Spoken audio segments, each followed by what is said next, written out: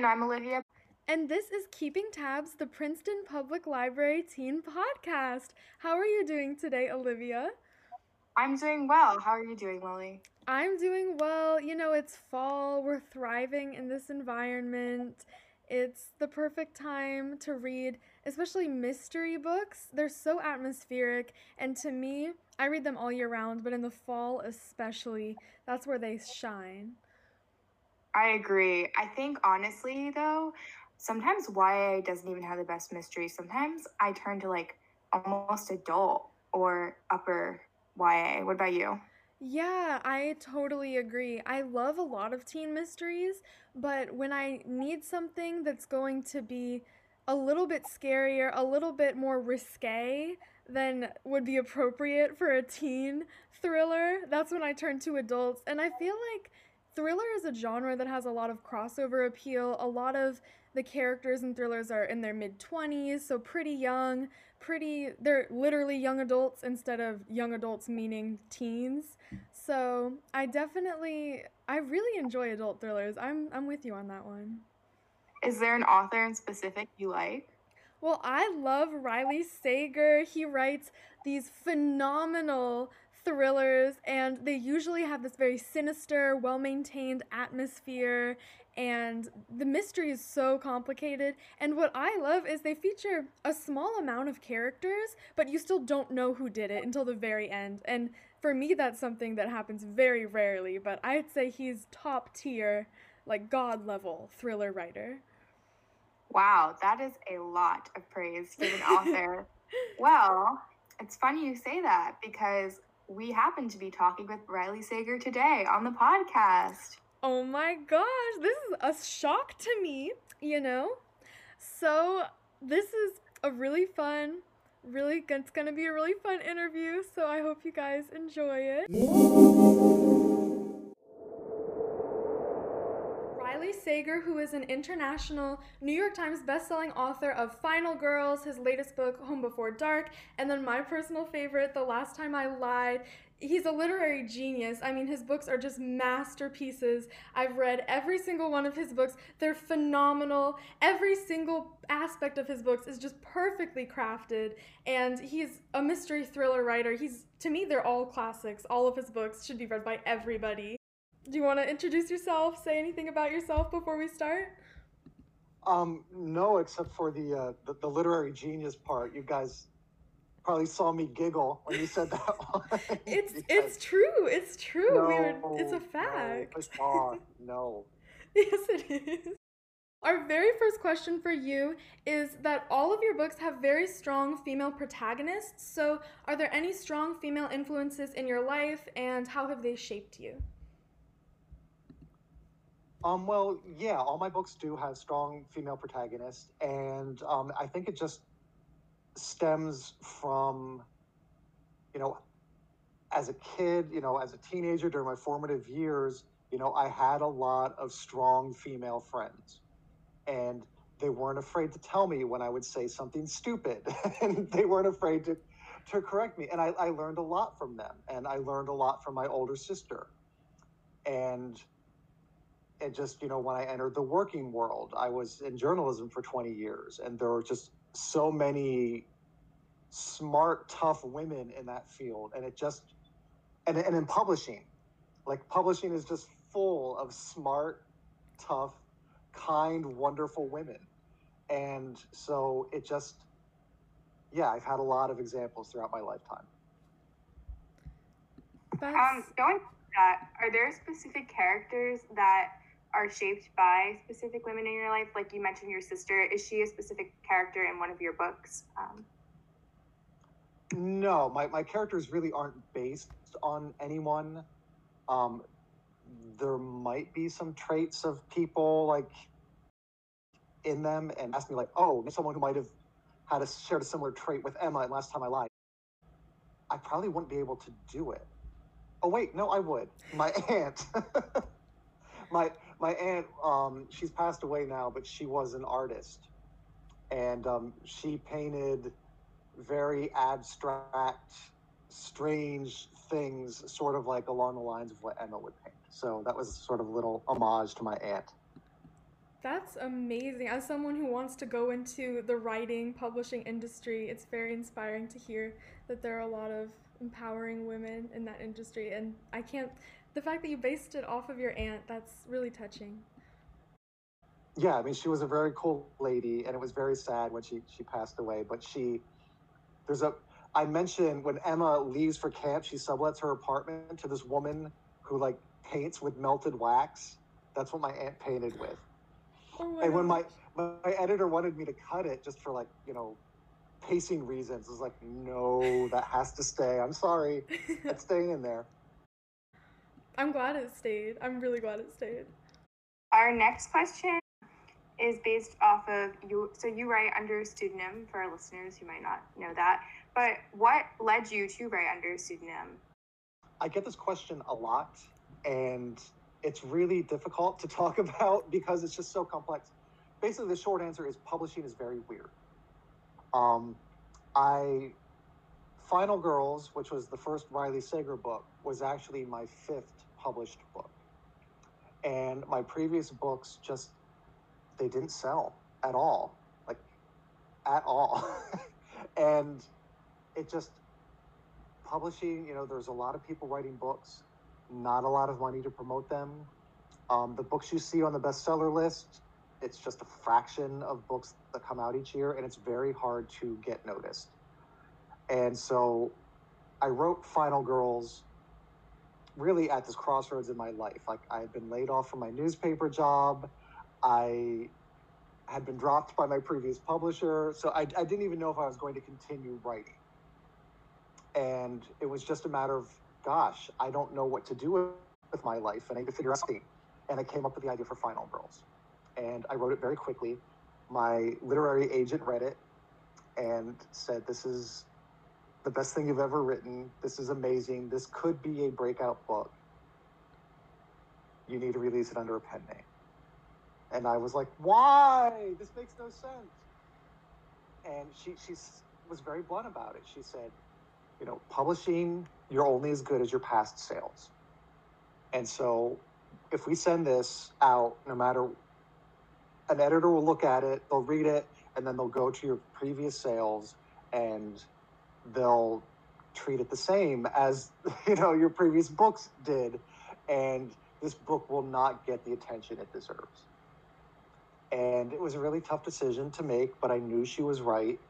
And so I said, okay, we'll do a pen name. And it got to the point where it was so like Cloak and Daggerish. Like, they submitted it to editors for wanted the book, but she still wouldn't tell them my real name. So I had conversations on the phone with editors who didn't know my real name, and they were calling me Riley, and it was just so bizarre. And so they had to bid on it blind. So like they had to bid based on what they thought the book would do and how well it would do. And so there was none of my past baggage to go along with it under my real name. And it worked out quite well, I have to say.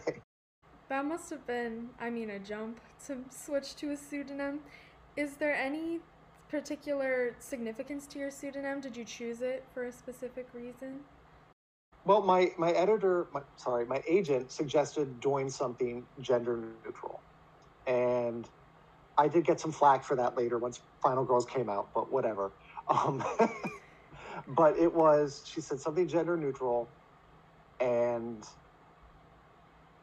I was trying to just come up with something. She said, maybe think of an old family name. So Sager is my grandmother's maiden name. And Riley came about, I was going to initially use initials. And I was going to use, my parents' names are Ray and Linda. So I was going to go like, oh, RL. And then after a minute, I was like, yeah, R.L. Stine sort of has that whole thing taken over, so that's not going to happen. And so I'm like, Riley. That's gender neutral. That sort of honors my parents with their initials, kind of. And so that's how Riley Sager was born. Our next question is, what is your proudest moment as a writer? That would definitely have to be when Stephen King read Final Girls and then tweeted about it.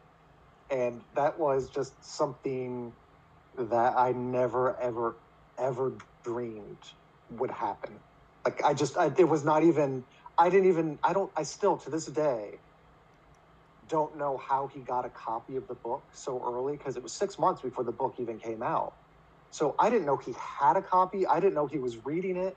All I know, it was after Christmas, and I was in Pennsylvania visiting my family, and I got an email from an author friend of mine, Jennifer Hillier, who's very, very good. She wrote Jar of Hearts and Little Secrets. Just an email saying, "Hey, I just saw Stephen King's tweet. Congrats." And I just put, wait, what?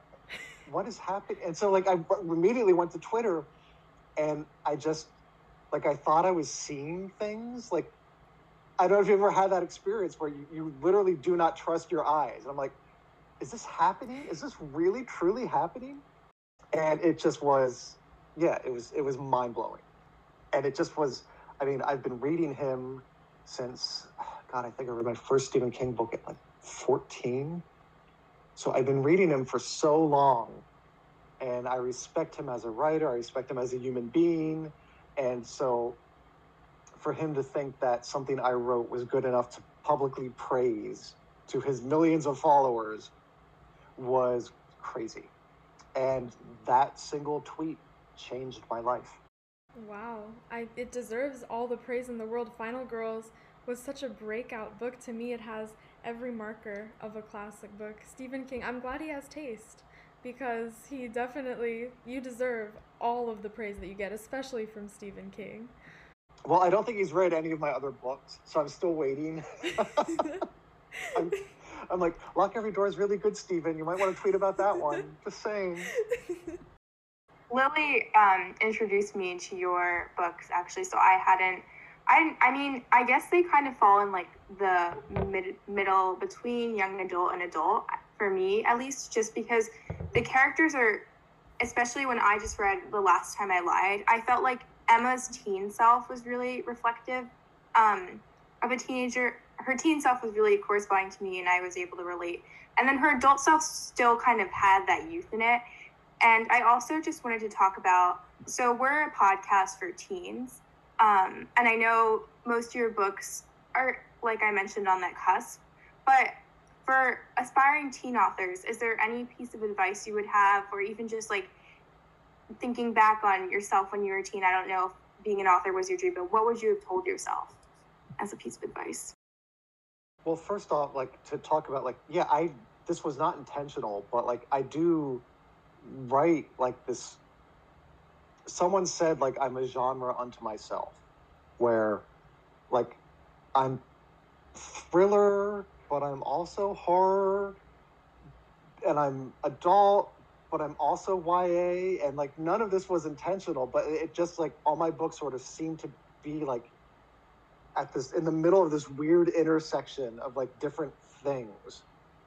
And like, again, not intentional, but I think it's like really benefited me, because like, I can't really name a whole lot of authors out there who are doing something similar.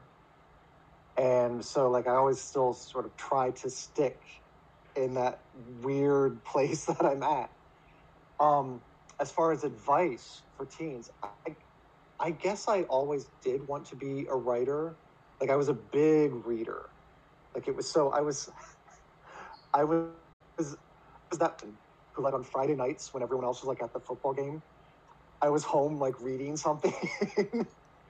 and it wasn't because like people didn't want me to go to the football game. It was just like, nah, I'm good. I just want to stay here and finish my book. You guys all have fun.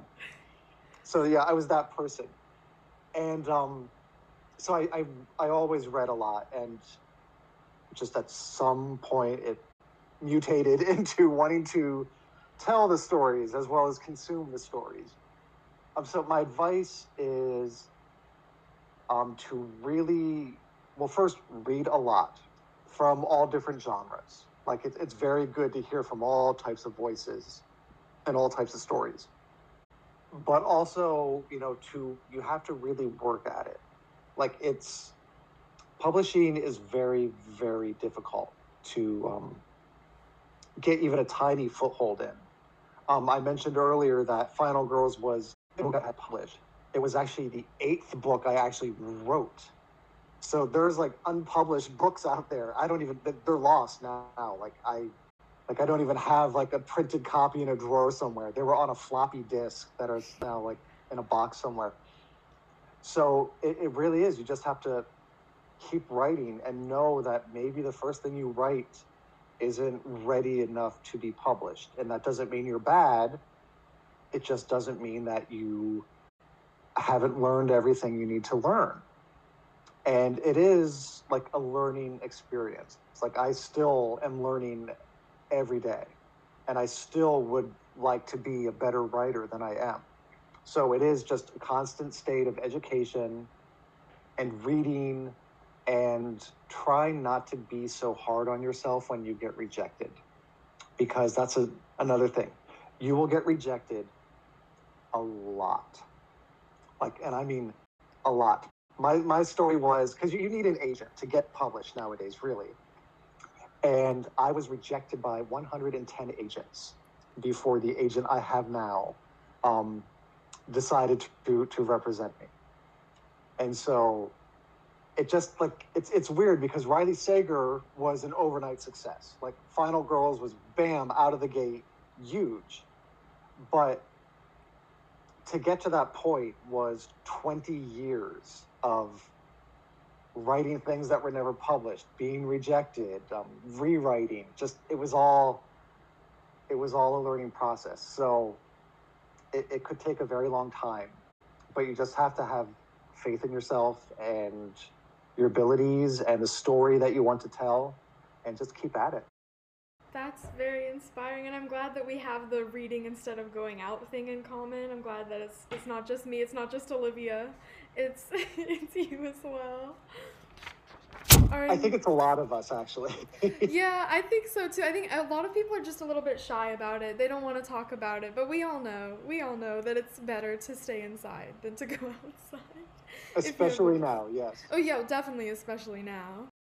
Most of your books take place in the woods, usually where there's like a cabin, or in Home Before Dark, there's an old house in the woods. So what elements about those environments inspire you, and why do you choose to set your stories there predominantly? Well, I grew up in a small town in Pennsylvania, and we didn't actually live in town. We were miles outside of town. And there were, some houses on the same road as us, but we were surrounded by fields on all 4 sides. And then, beyond the fields, it was woods. And as a kid, I had a really big imagination, and I frightened myself a lot by thinking about what's out there. Like, especially at night. As a kid, I had such trouble falling asleep. So I'd be awake until like midnight, just like listening. And I would hear like maybe a twig snap outside. And my first thing would be like, what is outside my window? What psycho killer is waiting there for me? And so that just has always been sort of a part of my thinking. And so that sort of has bled into my writing. And also, it's just from a standpoint, I write books that are suspenseful. And it's a really good way to generate suspense, is to have a person or a set of characters really isolated from everything else. Because getting help is not that easy. And, running away isn't that easy. And so that's why most of my things have been set in these very isolated places. And so with something like Lock Every Door, the challenge for me, and I before I started writing it, I set myself this challenge. Okay, you're not going to be in the woods. How are you going to keep her isolated? And so that's why there were all these rules at the Bartholomew, and why Jules, she didn't have the money to escape. And so it was just sort of keeping her in this isolated place that just happened to be in the middle of a massive city. And I think what's really interesting about that is kind of how you craft the plot around the setting, which is something kind of new to me. And I'm not a huge fan of horror and thriller movies, especially just because I'm always waiting for that jump scare, and then I'll be like, oh, nothing bad's going to happen. And then the second it happens, I freak out. But I really liked how The Last Time I Lied kind of wove in suspense, but in a way that just, I wasn't necessarily scared, but I had like an eerie feeling. I don't know if that resonates with you, Lily, but it just, and I did get scared at some points, but the entire book just had a feel to it that made me kind of get goosebumps and like wonder what was going to happen and give me that sense of anticipation. But it wasn't, and I still visualized it, but it wasn't to the point where I'm like, I need to shut this book. I'm so scared. Many of your books are on female characters, and I'm guessing that it's, I don't know how it is writing from the female perspective, but I'm guessing it might be a little hard. And I'm wondering, what's the hardest thing about writing from a perspective of a female? Well, it's actually, it was all a happy accident.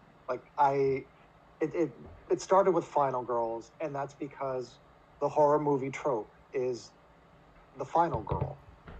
And I always joke that if the trope had been horror, final boys, like my career would be very, very different.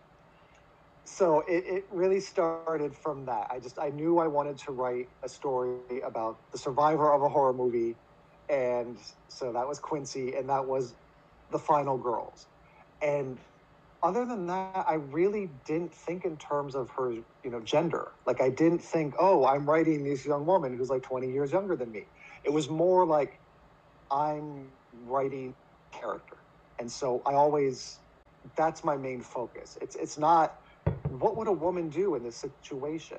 It's, what would this particular character do based on what she's experienced in her past and based on her home life and based on her fears. And so that's where my focus is. And so I don't find it difficult to write women characters because I see them as characters. And you can tell, like, not every, there are many wonderful male authors right there who write wonderful female characters. But you can tell sometimes when they just don't get it. And you can tell, like, they're treating like, oh, they're thinking, oh, this is what a woman would do in this situation, and not what would this specific character do in this situation. And there are, I think entire podcasts about like Natalie, and I hope I never appear or mentioned on that podcast because I try my best. So that's really where I come from with each character. If I get something wrong, I have, one of my closest friends, I've known her since high school. She reads everything I write before I send it to my editor. So she'll correct me on things. Then my editor and my agent, both women, will do the same thing. The copy editors, who are women, will do the same thing. So I do have like a big backup system that will help. There've been a couple instances where I just, wrote something stupid. It'd be like, no woman would ever do that. Stop it. And so I, never make that mistake again. I think that you definitely do a very good job capturing fear because your female characters are afraid without making them seem like they're weak or they're damsels in distress, because they're very much in power in their stories. They can run away from the killer, they can fight the killer, they're investigating by themselves. I think you do a good job balancing out like the main women characters being afraid with them not being weak, and I think that's very, very hard to do. Even for women, it's hard to do. One of my favorite things about your books, there's almost this indescribable way that you intertwine the characters and the setting and the plot, because the setting kind of will influence the character, or the character just suits that particular setting very well. And then you add the plot, and it's almost as if the characters couldn't be in a different setting. There couldn't be a different plot for this character, or vice versa. Like everything just is intertwined together in this indescribable, deliberate, intricate way. So I was just wondering if, I mean, like, how do you do that? How do you establish such an incredible plot, such unforgettable, specific characters, and also weave in a setting around all of those different elements? Well, first, thank you. That's so nice to hear. I I usually start with plot, just like the basic idea of something, and it's like to give you an example, like Lock Every Door.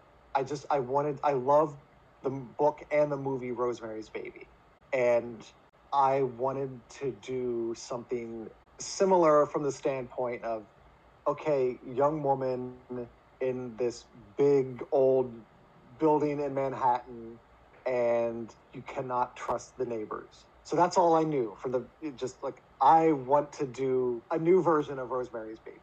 And then it becomes, okay, let's talk about this building, because it has to be a character. And I think of all my settings, the Bartholomew is such a character and plays such an importance in that book. And so it was me trying to figure out, okay, where is the Bartholomew? What does it look like? What's its history? And then it starts, okay, who is the best person to sort of put through the ringer, so to speak, of my plot? And sometimes I think I like my characters too much, in that I'm really afraid to. I put them through a lot of stuff, but I'm never like, I don't think I'd ever kill one of my main characters. But I don't know. I'm just babbling here now. But like, I think I like them too much to really go full on, like put them through some really horrible stuff, or give them like a really unhappy ending. And some writers, like, they just like, oh, you have to do what you have to do. Like, I'm going to spoil Hannibal for you if you have not, the sequel to Silence of the Lamb. Clearly Starling, like hooks up with Hannibal Lecter and eats brains. And like, that was such a betrayal of that character to me. So I do really hold such a deep, profound love and respect for my characters. So then it becomes a matter of like, okay, how much do I want to put them through? How strong are they going to be? And I never want any reader to finish one of my books and go, oh, that Quincy was stupid. Why didn't this? Or why didn't Maggie just leave that haunted house? So it's trying to think of ways to make them do what they do and have it make sense. You might not agree with it. You might not do the same thing if you were in that situation, but does it make sense for them? And so that's something I really try to be cognizant of when I'm writing. And so I outline a lot, like more than I probably should, like a lot.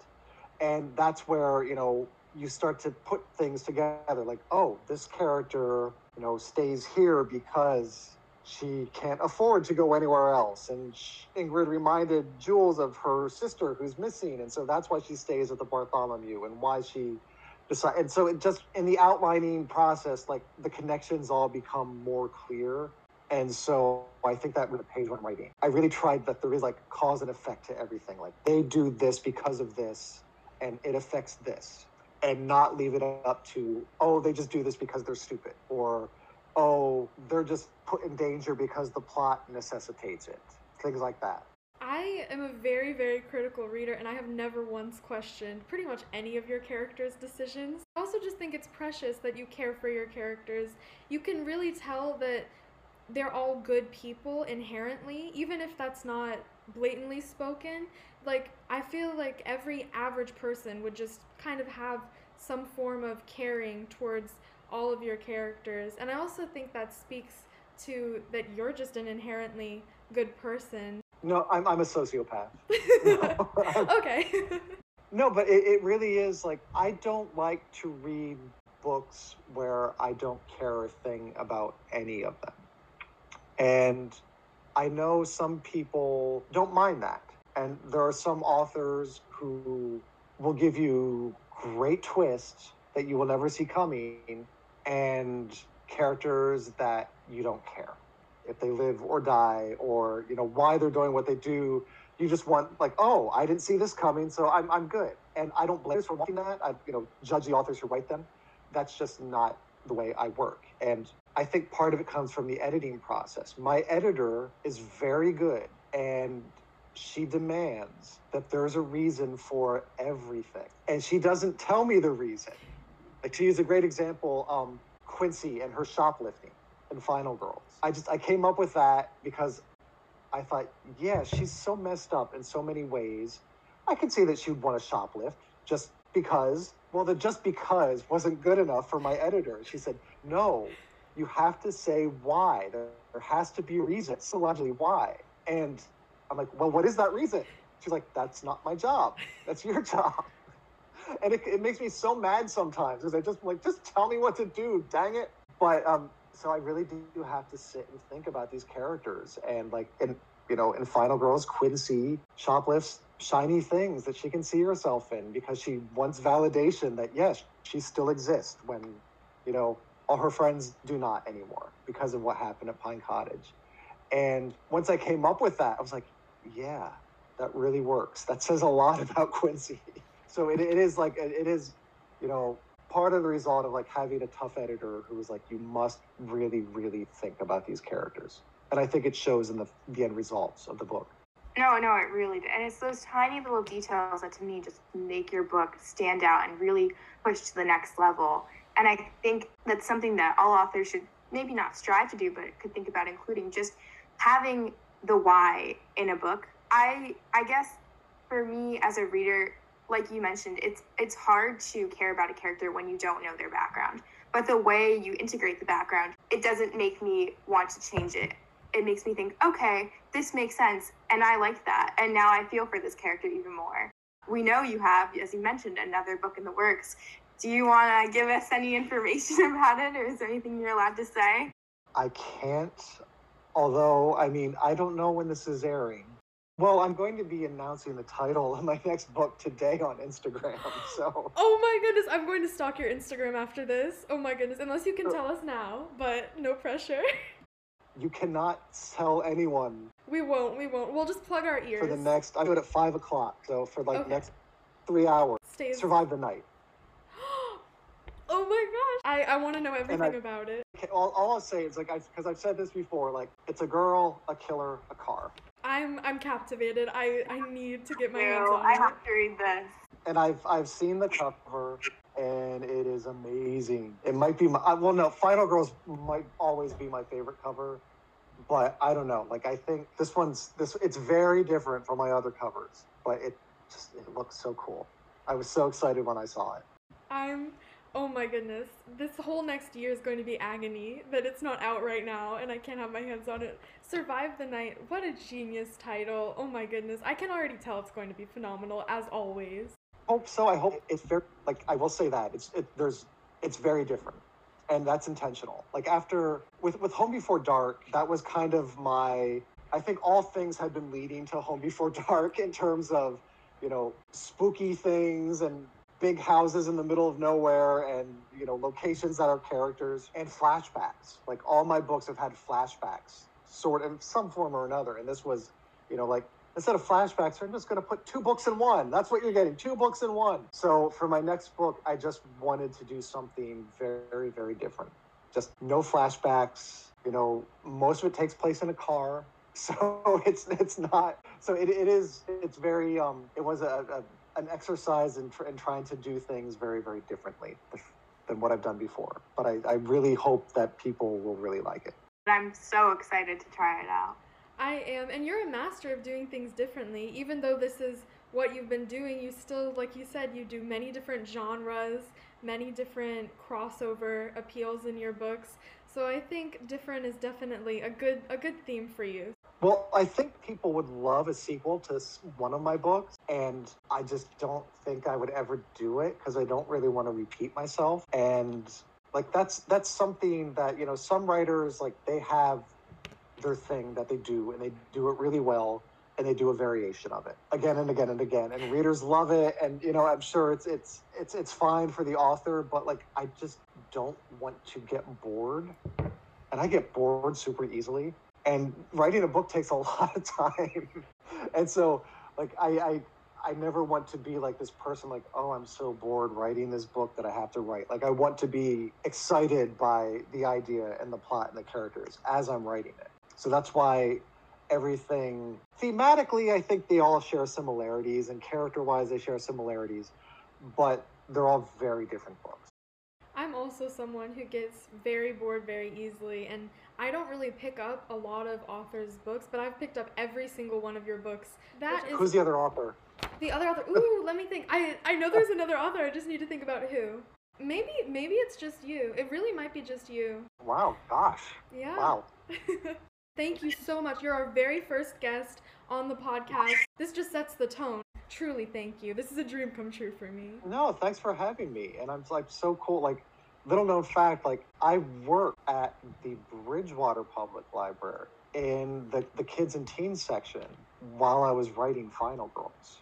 And Wow. I loved it so much that I was making plans to go back to school for library sciences if Final Girls didn't happen, and it happened. And so, like I say, you know, like the world lost a librarian, but it gained a thriller writer. So it's a fair trade-off, I think. You could always like retire as a librarian or something. Well, I tried to volunteer there again after I left, and they said adults can't volunteer in the teen and kids section. Only teens can volunteer in the teen section. And I'm like, but I worked there. You paid me. I'm asking to do what you paid me to do for free. But they wouldn't do it. Like, rules were rules. I'm like, well, that sucks. That's so upsetting. You should see if you should volunteer at the Princeton Library. Well, that's where I had my first photo shoot at, like ever. The Wall Street Journal. I was in an article. It was like a couple weeks before Final Girls came out, and they were doing an article about male authors who write under gender-neutral names, and so they set up a photo shoot. So I had my picture taken like throughout like the Princeton Public Library, and it was so weird because like the patron's still there. So like I'm in a room like, and there are patrons like just right there. It was so embarrassing, so weird. I love that. But where can our listeners find you for people who are like, oh my God, I need to go read Riley Sager right now? The website is RileySagerBooks.com, and I am on Instagram and Twitter and Facebook. And they all have different handles because there are multiple Riley Sagers out there. And so they took the good ones. So mine, I think like, and I can never remember, I think my Instagram is like Riley.Sager. And my Twitter is like Riley_Sager. Like I had to do like the little tricky thing for all of them. But there are links to all of them on the website, Riley Sager Books. Well, thank you again so much. This is amazing. And we're so excited to be able to bring this episode out for everyone to see. No, thank you guys. And remember, until 5 o'clock. Such a surreal experience. I'm shaking. Did you have a favorite comment that he made or a question that he answered? Ooh, I really like that right off the bat, he had a really cool answer for who his strong female influences were. I figured he might go with the classic, oh, it was my mom, which is a great answer, but he elaborated that there were so many strong female figures. Okay, well, it wouldn't be a classic Keeping Tabs episode if we didn't include our book recommendations. So, Lily, what is your thriller to start us off? I'm so excited to talk about this book, as I always am. The thriller I'm recommending is Neverworld Wake by Marisha Pessl, and it follows this girl Beatrice whose ex-boyfriend died, and he's her ex-boyfriend because he died. I mean, kind of dark, but... And so their friend group kind of got torn apart when he died because he was the ringleader, and now everybody else in their friend group has finished their freshman year of college, and they come together for one final awkward party, and they're kind of realizing this friendship isn't working, they don't really like each other, and then they get a knock on the door, and this man says, "You've all died, and you unanimously have to decide one person who can come out and who can live, and until you guys all unanimously decide on that one person, you will be reliving the same day over and over and over again." And during this time, they obviously can't agree, so they decide to just figure out what happened to the boyfriend because his death wasn't exactly an accident. The characters develop so much over the course of the story in such subtle ways that you don't realize it until you finish the book and you're crying, if you're me, and you're looking back on how everything started and how it all ended. It means so much to me. It changed my life. I read it during a time when I really needed to read it. And then over the same day that I finished the book, I got to meet Marisha Pessel and tell her how much she meant to me. Fantastic book, so please pick it up. I was about to say I will, but then I remembered that you had me read it, I think a month or two ago, and I wasn't sure because the cover was, I don't know, just interesting. yeah, interesting. And I don't know, I'm not really in the mood for fantasy, and I picked it up and I tried it, and everything you just said totally resonates. Okay, well, my rec is another teen thriller, and it follows a 17-year-old girl named Cassie who is recruited by the FBI for criminal profiling. And the FBI has this teenage group where a bunch of other teenagers have special talents, and they go on to solve different homicides. And, you know, there's your classic love triangle to spice things up a bit. I am a huge fan of, you know, Criminal Minds and Bones and all those other good TV shows out there. And it kind of was like a teen version of that. So that really made me happy to see, because I think in YA there's a lot of times there are thrillers, but there aren't always things that you kind of can relate to TV and movies. The Naturals is a very cool book. I read the first couple hundred pages, or maybe just the first 100 pages with my mom, and she got too scared and she didn't like it because I think some aspect of the book deals with serial killers and she doesn't mess with that even in books. But I've been wanting to finish reading it for the longest time. I think, isn't there like chapters interspersed that are told in second person to like you? Yes, there are. I don't know why I forgot to mention that, but it is a very interesting read because there are those chapters and you almost feel like you're involved in the murder. So it gets a little creepy at some point. So definitely that thriller aspect is spot on. And there are a couple different homicides that have to be solved throughout the series. That was our Riley Sager interview and our book recs to go along with that. It's going to be the start of a lot of amazing interviews, so you guys should stick around if you liked what you heard here, which you should have because Riley Sager is prolific and he's a genius. Anything else you want to add? No, just keep on listening.